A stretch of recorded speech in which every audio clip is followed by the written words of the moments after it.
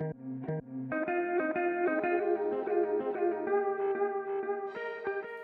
Jesus, we thank you for your word. Thank you that you speak to us. Thank you that you tell us that your word is alive and active, that it is sharper than any double-edged sword, that your word penetrates, it divides us, soul and spirit, joint and marrow. Thank you that you tell us that your word judges our thoughts. It judges the attitudes of our hearts. And we ask that by the power of your Holy Spirit, that would happen in us, that we ask for that work to happen in us so that we would be changed, so that we would be transformed, so that we would be a people ready for your return. We ask in Jesus' name. Amen. So as Ian said, we're a few weeks now into a sermon series on Luke's gospel, in just a particular part of it, on Luke's on chapters 12 and 13. And, we've called it Jesus Live, Jesus speaking to us live. And if you picked up one of the reading plans on there, you would have seen there's a microphone. We've got the microphone here. It's kind of spray painted pink. I think in reality for today's talk, it probably ought to have been kind of painted red. Red. Kind of red hot. Jesus' words to us, they burn. They sting. No, actually not simply sting. They burn. They get deep into us. There is a challenge in these words about how we think of Jesus. How we think of Jesus' message for us. Now, this is one of those passages in the Bible where Jesus is speaking not just about other things about the state of the world or whatever, but this is where he's talking about himself. He's talking not just about his ministry and its consequences, but he's talking about what this means to him. We feel something of Jesus' passion, of his emotion about what he's come to do. And there are three words which stand out in this short reading. Just as Jesus talks about who he is, what he's come to do. Three words that stand out: fire, baptism, division. Fire, baptism, division. Have a look at verse 49. Jesus says, "I have come to bring fire on the earth, and how I wish it were already kindled." Some people see the word fire, and elsewhere fire is referred to as the Holy Spirit. So is Jesus saying, I've come to bring the Holy Spirit to the earth? Well, we know that there is a passion there for it, but that doesn't really fit with the context of these verses. Jesus' words beforehand, his words after, there was a sharp edge to it. There's a particular tone here. Now, when we think of Jesus' mission and when we think of the different things that Jesus has come to do, I don't think many of us would have used this kind of language.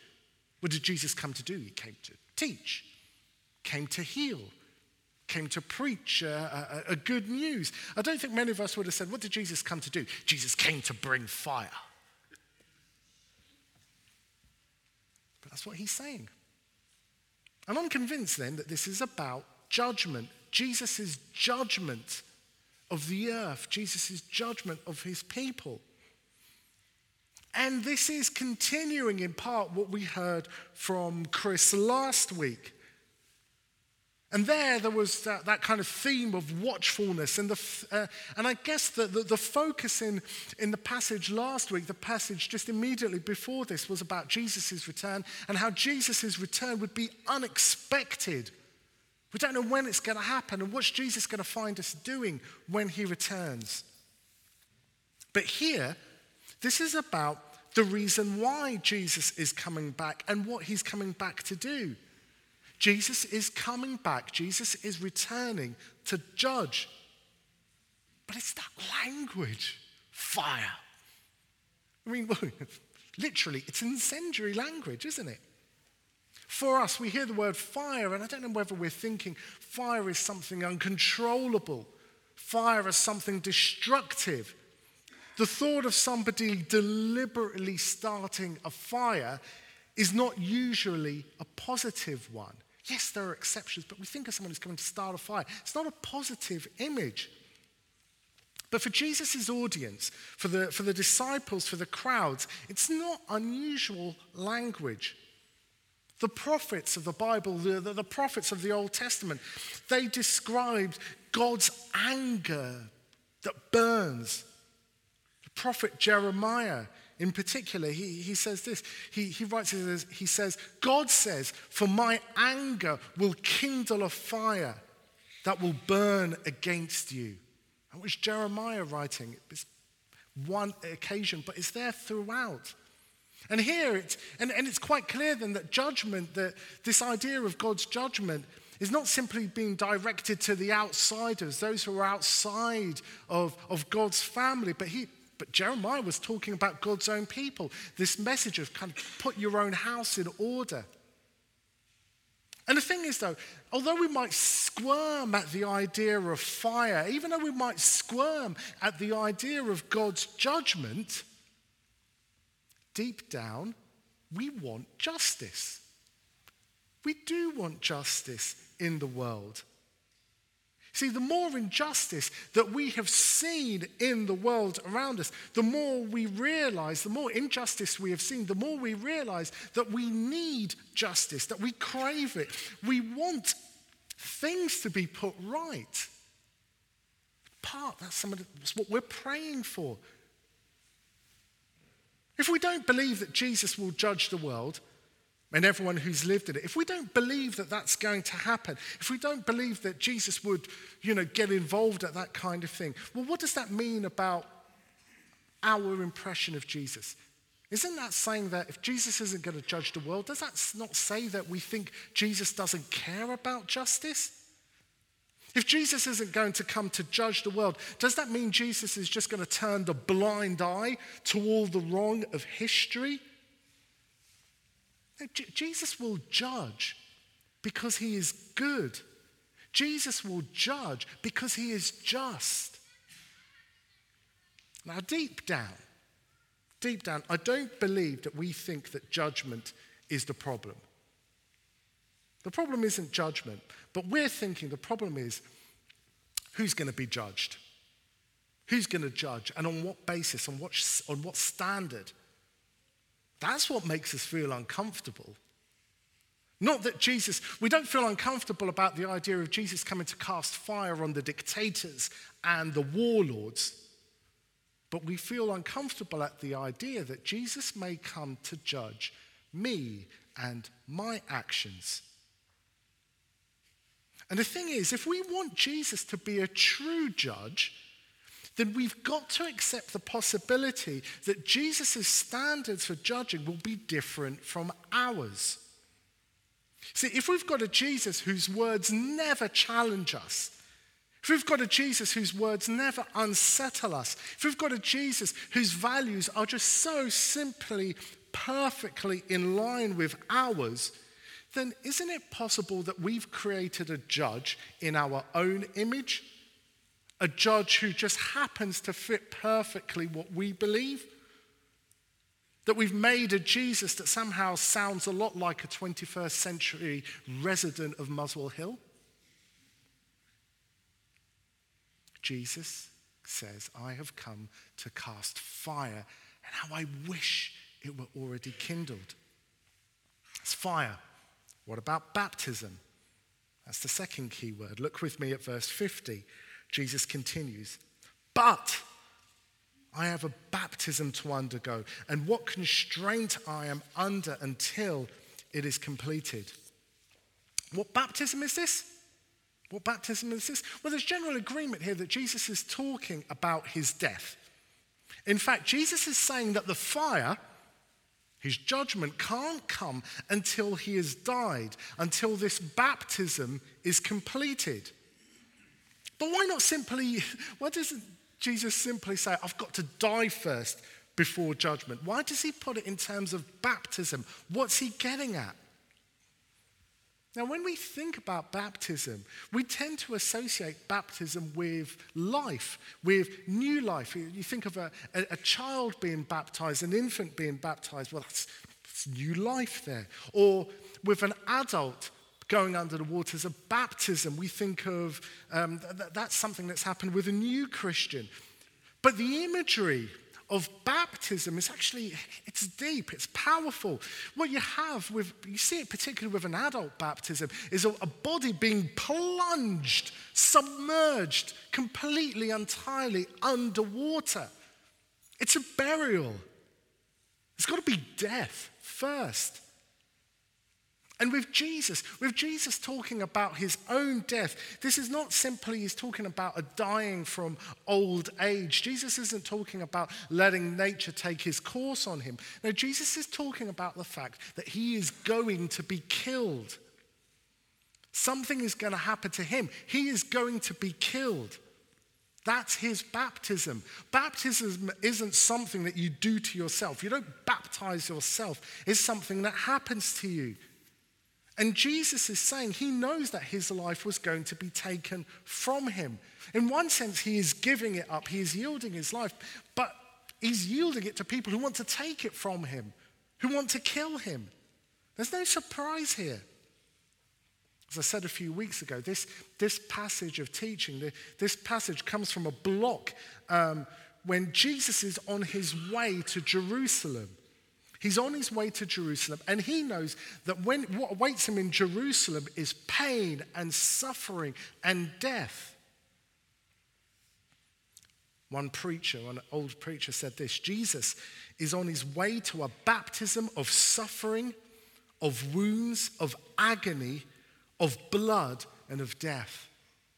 That's what Jesus is on his way to. That's his baptism. And Jesus is saying that until this happens, until this is done, until this is all complete, Jesus feels constrained. Another translation says that he feels under distress. There is like a pressure on him. Recently finished a book. Just grab it here because I forgot it.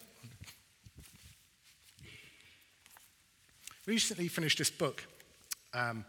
7 Reasons to Reconsider Christianity. The author, Ben Shaw, actually spoke at the church here a few years ago. He preached at the GC3 event. Now, Ben has actually, he passed away last year with cancer. But one of the reasons he gives, to reconsider Christianity is by saying that the good news of Jesus, he says, reconsider Christianity, because the death of Jesus is surprisingly very good news for you. The death of Jesus is good news for you. If you're considering Christianity, or maybe you're coming back to thinking about it, Jesus' death, which is something we talk a lot about here, is good news. You might be thinking, and maybe you have been coming to St. James and you think, they do talk a lot about Jesus' death, about the cross. We sing of it. We've been singing about it. We teach the kids about it. We're talking about Jesus as Redeemer, his death for us. When we take communion, we're remembering it. Actually, more than that, we're celebrating Jesus' death. And we do that because we believe that Jesus' death was good news, very good news. But now, take a step back for a second. See, Jesus' death is the solution to a problem. And we need to be clear about the problem. The problem, the bad news, is that all of us have lived in rebellion against God. We've lived in rebellion against God's word, against his good ways, against his law. And there's a word for that: sin. And that's why Jesus says, that's what Jesus wants to deal with. That's why there's a judgment. That's why he wants to cast fire on the earth, because he's just. He's got to deal with sin. So Jesus is just. But he is as loving as he is just. Please don't try and make a trade-off between Jesus' justice and Jesus' love. No, he is as loving as he is just. He is just in his love. In his love, he is just. His heart is to show mercy, and that is why he dies. That is why he has to die. There is a swap. There is a substitution. He takes our sin on the cross so that we might take his life, his perfect life, his card which is never rejected.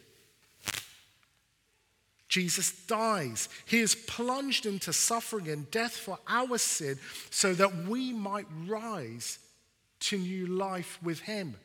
Think about that next time you see a baptism. Jesus died. He is plunged into suffering and death so that we can rise to new life in him. And that's incredible. That's amazing. That's astounding. And I hope that when you hear us talk about Jesus' death, I hope that that's coming through. But what we have here, which is maybe in addition to everything else, is that Jesus talking about his heart of this, why this matters. We see Jesus' passion, his desire. We see Jesus' grit. There is a determined inner resolve to demonstrate justice and show mercy. That is why Jesus can say, I have come to bring fire on the earth, and I wish it were already kindled. But I have a baptism to undergo. And what constraint, what distress I am under until it is completed. I've come to cast fire, message of judgment. But I have a baptism to undergo. His death on the cross for us. Sometimes you watch an action hero, and an action film rather, and there's a hero, and they're a reluctant hero. I think of Bruce Willis in Die Hard, or maybe Nicolas Cage in Con Air. And you get these heroes, and they're just a bit reluctant. They give the impression that they don't want to be here. They don't want to be doing this. But somehow, they've got to do it. That's what they just feel like they've got to do. And in part, that's the attraction of the character. That's part of the attraction for them. But that's a movie. That's fiction. That kind of reluctant hero that we all think is just a little bit charming. In real life, do you want a reluctant surgeon who's about to operate on you? No. Or there's a fire. There's a burning building. Do you want a reluctant firefighter thinking, I'm clocking off soon? No, you don't want that. You don't want someone who's reluctant. No. Here's a word from J.C. Ryle. He was a British bishop in the 19th century. I love this. He says this. There is in Jesus, an infinite willingness to receive, pardon, justify, and deliver the souls of men from hell. Let us strive and repose on it without fear. Let the zeal of the Lord be an example to us. Let the recollection of his burning readiness to die for us be like a glowing coal in our memories. Listen, if you're trusting in Jesus for the forgiveness of your sins, if you know Jesus as your only hope in life and death, if that's you, then there's going to be days when you think, I've messed up. I've messed up. I can't believe I've messed up again. I can't believe, and let's be blunt about it, I can't believe I've sinned in that way again. And you think to yourself, if you're like me, you think to yourself, does God really love me? Does he just love me reluctantly? Is Jesus like the bus driver who just sees us running and then thinks, okay, I'll stop and open the door to let you on. But I don't really want to do it because you're slowing me down. Is that Jesus' attitude towards us? Is his love for us reluctant? Does Jesus just tolerate me? If that's you, you need to remember Jesus' distress for you. His constraint at being ready to be baptized and suffer for you.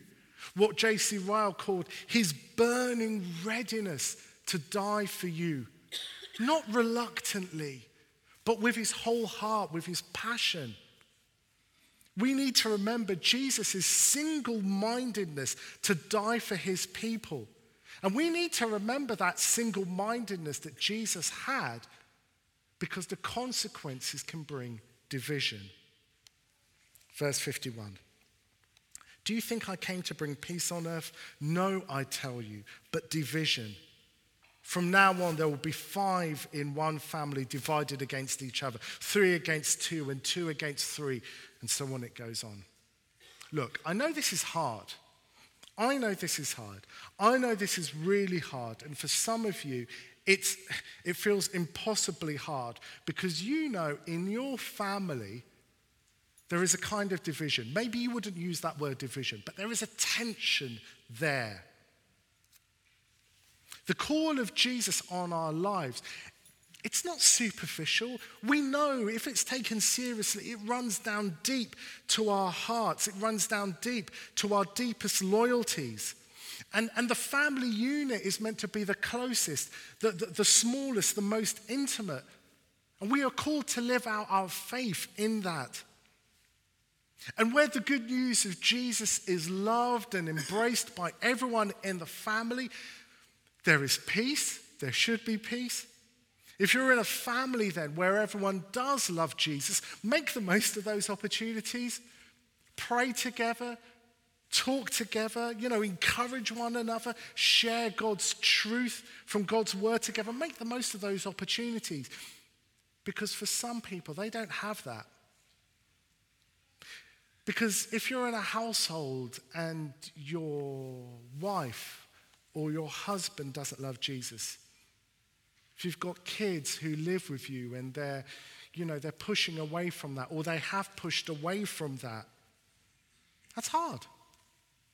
Yes, they may say they believe something, but if they've not recognized their sin, if they haven't recognized their need of a savior, then there is a different outlook. There is a tension. And that tension can bring pain. It can bring heartache. 2 things I want to say on that quite briefly. Firstly, if you're a Christian, you're loving the Lord Jesus, and you're considering getting into a relationship with someone who isn't a believer, who doesn't share that same passion for Jesus, who doesn't share the same desire to know forgiveness of sins, then tread carefully. There's no promise in the Bible that someone will follow your lead and be saved. I think there's clear teaching in the Bible that says that Christians ought to be married. When they're making that decision, they should choose to be married to other Christians. That's not a popular thing to say. That's not a popular thing to say. Come and have a word with me if you want to talk that through further. I say that knowing that there's going to be tension here. Now, for some of you, that you've found yourself in this situation. You found yourself in that situation for a whole host of reasons I don't need to get into. To you, I want to say something slightly different, which is all is not lost.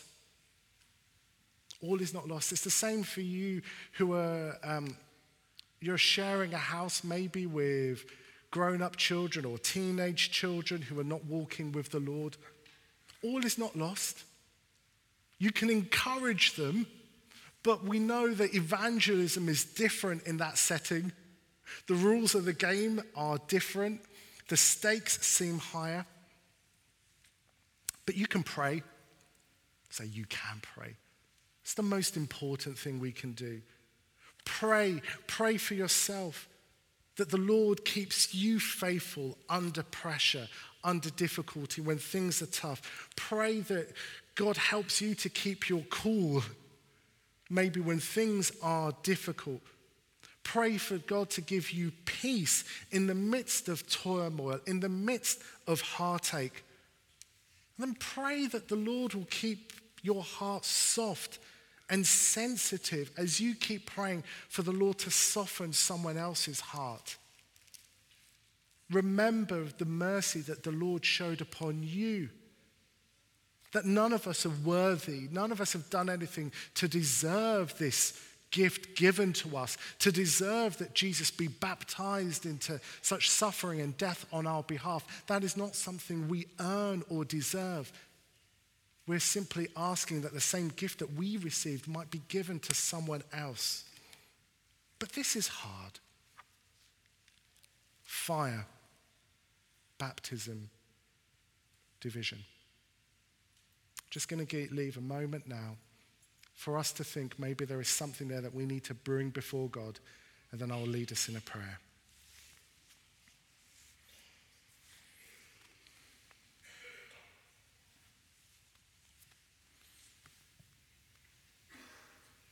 Lord Jesus, your words are powerful. They cut to us. They sting. They burn. And we can't understand it all. We can't understand, but we do cry out for justice. We do cry out for a judgment of the wrongdoing that has happened. But help us to recognize the sin in ourselves and to be bringing that to you continually. Thank you that you were baptized into suffering, into death, into agony, and that you did that out of love for us. Thank you that at the cross we see both your justice as you paid the price for our sin, and we see your mercy, your love for us. Thank you that you were baptized and buried into death so that we might rise with you. And we feel the consequences of that. We feel the consequences of that in some of our deepest relationships. And Father, we pray for those whom we know, those we are closest to, whether they're members of our family, whether some of those are our closest friends, the people that we work with, that they may know that they may know of your baptism to death for sin, so that they may not fear your fire and your judgment. Help us to keep rejoicing. Help us to know peace in the midst of that toil and that pain. We ask in Jesus' name.